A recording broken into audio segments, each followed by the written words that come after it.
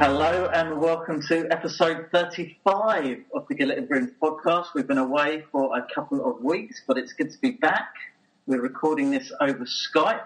I'm sat in my living room in Sutton, and Nathaniel, you're there. Tell us where you are. Yeah, I'm on the beach, basically. No, I'm in Littlehampton in our house. So, good to speak to you, Brims. Good to be here, yeah. Good to be here. Great interview with Nick Taylor. Yeah. On the last episode, very, very powerful about him finding freedom from a gambling addiction. Encourage you to listen to that if you haven't picked that up. And on today's episode, we're going to be talking about one-to-ones or mentoring. This idea of people meeting up on a one-to-one or maybe one-to-two basis with the goal, with a specific idea that we're going to either as a kind of more peer-to-peer, we're going to build into each other, or maybe as one person who's a bit further down the track, helping and investing in somebody who's still got a little way to go on the track. And both of us have experienced this from both sides of the equation. We've been mentored, been in peer relationships, and we've been, mentees, I suppose, people who are kind of on the receiving end. I think it's been a big part of both of our Christian lives, and we want to unpack it and explain a bit about it and bring some encouragement and see where we go with this. I'm going to kick off with a verse from 2 Timothy. Really easy to remember, 2 Timothy 2:2. This is Paul writing to Timothy, a guy that he mentored, a guy that he did one-to-ones with, and he says to him, "What you have heard from me in the presence of many witnesses, entrust to faithful men who will be able to teach others also." So you've got kind of 4 generations. You've got Paul, his relationship with Timothy, which he poured into Timothy. He's then encouraging Timothy to pour into others, which would be 3rd generation, who will then go on and pour into yet more. So it's this idea of raising up leaders, it's this idea of mentoring others, and it's this idea of kind of releasing that movement, really, of one person investing in another person who goes on to invest in another person who then goes on to invest in another person. So that's why we're looking at it. Nathaniel, what's kind of been your experience of mentoring over the years? Yeah, well, I think probably the church I grew up in, I didn't feel like anybody mentored me, took me under their wing, spent much time with me. There were certainly an individual or two who asked me how I was, or let me know they were praying for me, or very occasionally met up with me. But it wasn't until I went to university and I went to St Paul's in Cheam, and it seemed everybody I met was either being mentored or was a mentor, or there's just this thing about one-to-ones, and people were meeting up with each other regularly, weekly, for an hour, asking them how they were, praying for them, reading a bit of the Bible together, keeping them accountable, and that seemed to be like quite a big thing for people's discipleship, that it wasn't just the vicar meeting up with everybody, but actually the congregation were meeting up with each other in sort of organised with these one-to-one meetings. And I think I was quite inspired by that. And I think my experience of not having had that and then seeing sort of the benefits of that, the fruit of that, when it came to being involved with a youth group, or whether it came to when we were leading the well community, I found myself actually wanting to invest in people and meeting up with them and just seeing the benefits of that, really. Yeah, I mean, you were mentored a bit, Brims. You've done a few one-to-ones over your time as well. Like, how did you? Yeah, so I was obviously part of those years at St Paul's, and very, very formative. The vicar at the time, Steve Wilcoxon, he met up with me once a week for maybe, a period of 3 or 4 years. Okay. Very, very formative. We used to get together weekly. What did you do? So we quite often played squash. Okay. And then we'd read a bit of the Bible together, and then we'd pray for each other. And then he quite often, because I was a reader, he quite often put a book in front of me and say, read this before we meet again. And I'd read it and we'd talk about it. And then he'd get me involved with kind of ministry trips and helping me give talks and stuff like that. It was massively formative for me. Very, very grateful for that input. And other people on the youth leadership team as well would get together with me periodically. And so for me, it was just a very normal thing. This kind of was how you follow Jesus. This was discipleship. Yeah. You get together with someone once a week and you do something you enjoy, and you look at the Bible a bit, and you pray about it, and you kind of talk through any thorny issues. It's just how I learned to follow Jesus, and so that's how we did it. And then I think, through my 20s, maybe had some of that going off and on, not quite as regularly. And then I think maybe in the last couple of years, been trying to get more into that again, because I've just felt that there's fruit in my life, both when I'm receiving that kind of input and when I'm giving that input. Probably at the moment, I'm more on a peer-to-peer level. There's a guy I go running with every week and for home group, and we're chatting about things. We have 50 minutes or whatever running, and we chat and we look at the Bible, and it's exciting. It's just kind of now moving on to, hey, please help me in my walk with Jesus. You can ask me difficult questions. I can ask you difficult questions, and we've built that kind of trust and relationship, and we pray for each other. Yeah, this to me is what Jesus does. He raises up bands of brothers. He inputs into people's lives, and I've got a fantastic, absolutely brilliant small group at the moment, and been brilliant this year. But you do reach a place, and I think I've almost felt it the last couple of weeks. So it's funny we're talking about this, where it needs to go a bit deeper than, or not deeper, but you get to a place in Christian friendships where it's like, okay, then we like each other, we're friends, this is fun. Well, now let's kind of push each other on to change the world. And to sort out some of our character issues, and to wrestle with some of the stuff that we're finding difficult. And that can take place in a small group, but it can kind of really get sort of rocket launchers in a one-to-one, and that's an exciting place to be. That's good, mate. So, mate, you've just moved to a new area, so although you've got some kind of background with some people, because it's back to the area you grew up in, essentially there's quite a lot of new people. Yes. So, how are you actually going to go about building good friendships and maybe on into kind of mentoring and one-to-one relationships? Somebody sat there just first term into university, or just a new area, or just feeling kind of stuck. How do you actually go about building these kind of relationships? Yeah, well, so I've met a few people here, some of whom I know and some of them I've not known.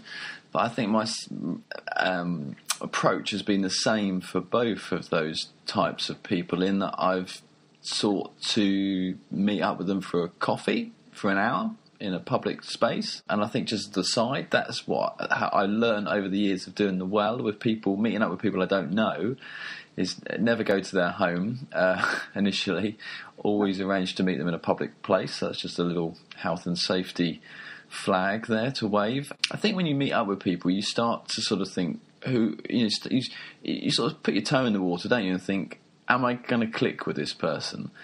Is this person someone? And after the hour and a half you've had with them, you go away and you think, yeah.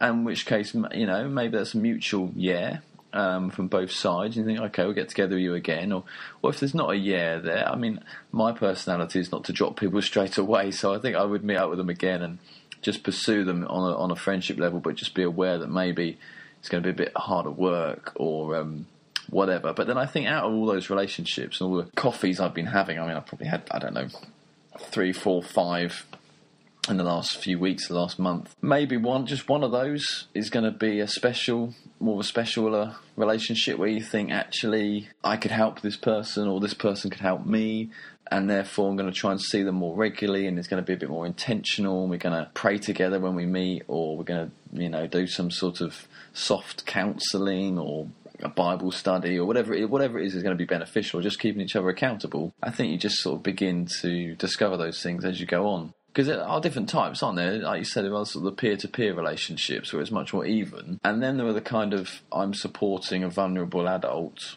type relationships that I've done a bit of. But then there are more the kind of, I'm raising up a new leader types. Yeah. Do you know what I mean? And each one of those is a bit different, I think. You sort of have to go at a different pace, and you might do different things when you meet up with those types of people. Yeah. So, it's an interesting point what you made.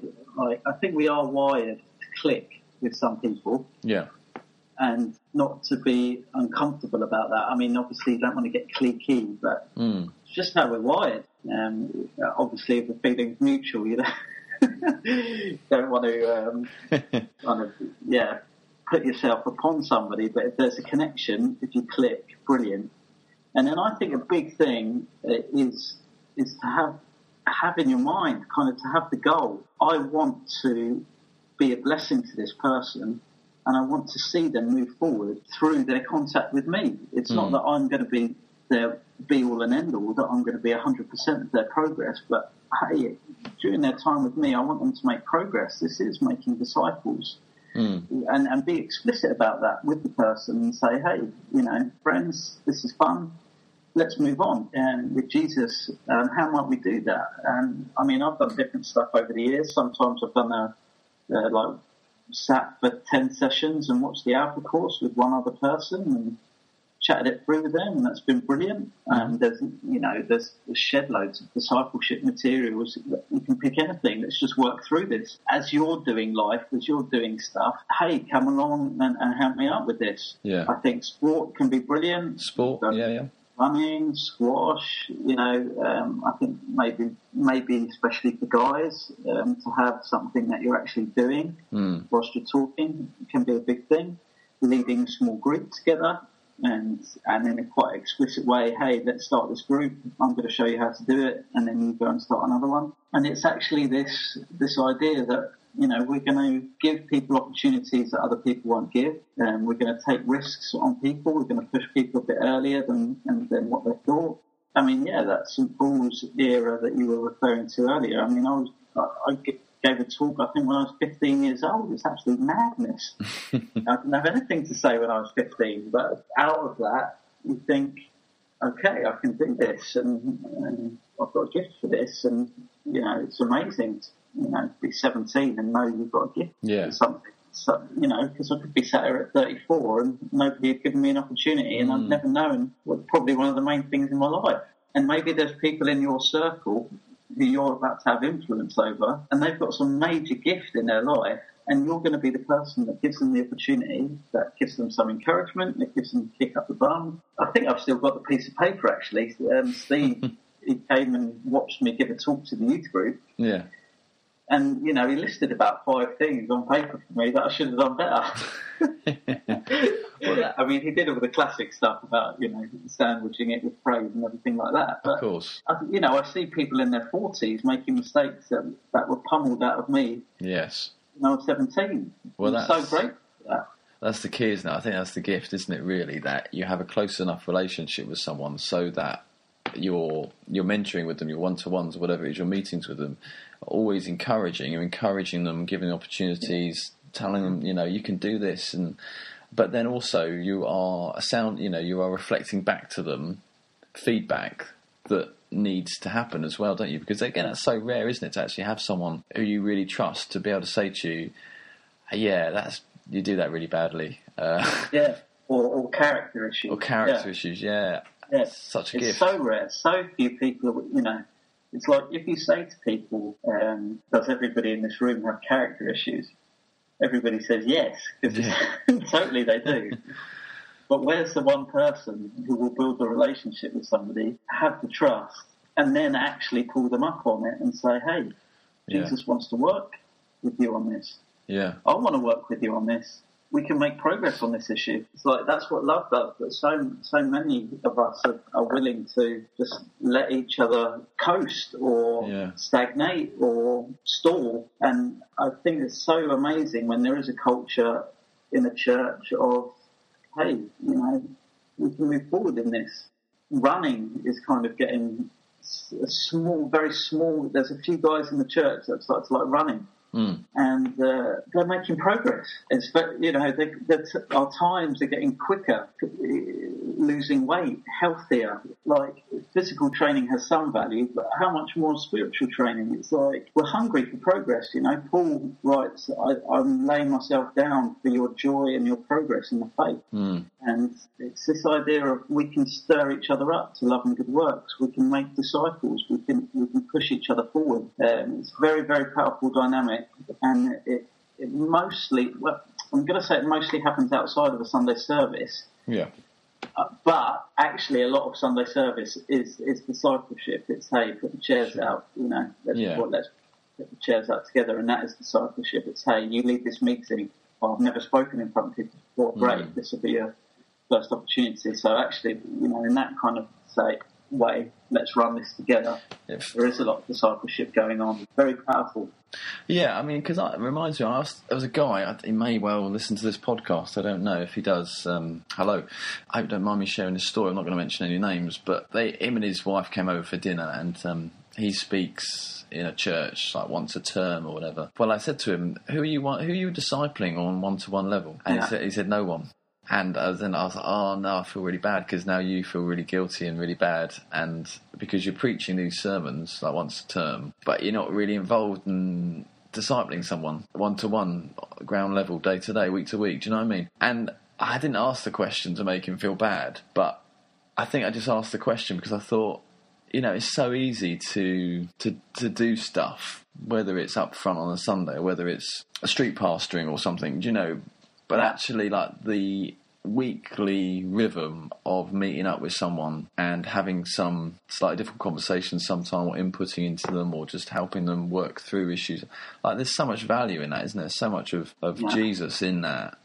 But it's not easy, is it? It's not easy. But, if actually you're involved in people's lives, that will feed into this guy's preaching as well, won't it? And actually he'll understand people's issues more, and trying to encourage him that being a Christian is not just being up front. It's kind of, you're there, aren't you?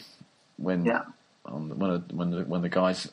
person you're meeting up with is not feeling too good and is struggling, and you're there for them, and you work through that, and it sort of changes you, the compassion or whatever it is, that gets developed in those times. I mean, you mentioned it, Brims, but just to say that, so I think sometimes it is good just to say something like, we will set a period. You say, we will meet for the next 6 weeks, and then see how we go. And then I guess sometimes it's right just to say, let's just meet and carry on for however long, Yeah, absolutely. Yeah, and maybe pick something that you're going to do anyway. Like, if you're going to run anyway, then run with someone else. If you're going to get a coffee, then do it with somebody else, Yeah, sure. Yeah, it's that intentionality about it is a good thing to be involved with, and maybe the best start for people who've not done this kind of thing before is to go for a peer relationship, but be very intentional about making it more than just a friendship. So what do you want to do? Okay, I want to read this book, or I want to watch this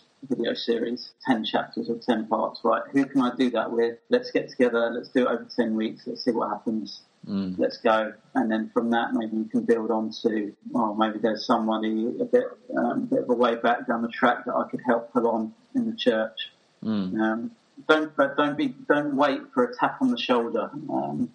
I'd be annoyed if the kind of application from this podcast is, I'm not making the progress I should be because I've not got a mentor. There's so many people sitting around waiting for a mentor, aren't there? I think. But be a mentor. Be a mentor, and then that will come into your life. And do we need to say anything like you should speak to your leader of your church about that if you're going to ask to meet up with someone, or do we not say that sort of thing on this podcast? Well, I've just said it, so there you go. Right. Or get involved with the ministry in a church. Youth or worship or whatever, and then in the context of being on those teams, somebody in need or somebody with potential, or normally both at the same time, is going to come up, and you say, okay, what about I try and meet up with them for a few weeks and see what happens. That's such an easy way in. And it's always good just to let somebody know what you're doing, isn't it? Absolutely. If it's a church leader or your wife or a good friend, just so there's a bit of accountability about the fact you're seeing this person.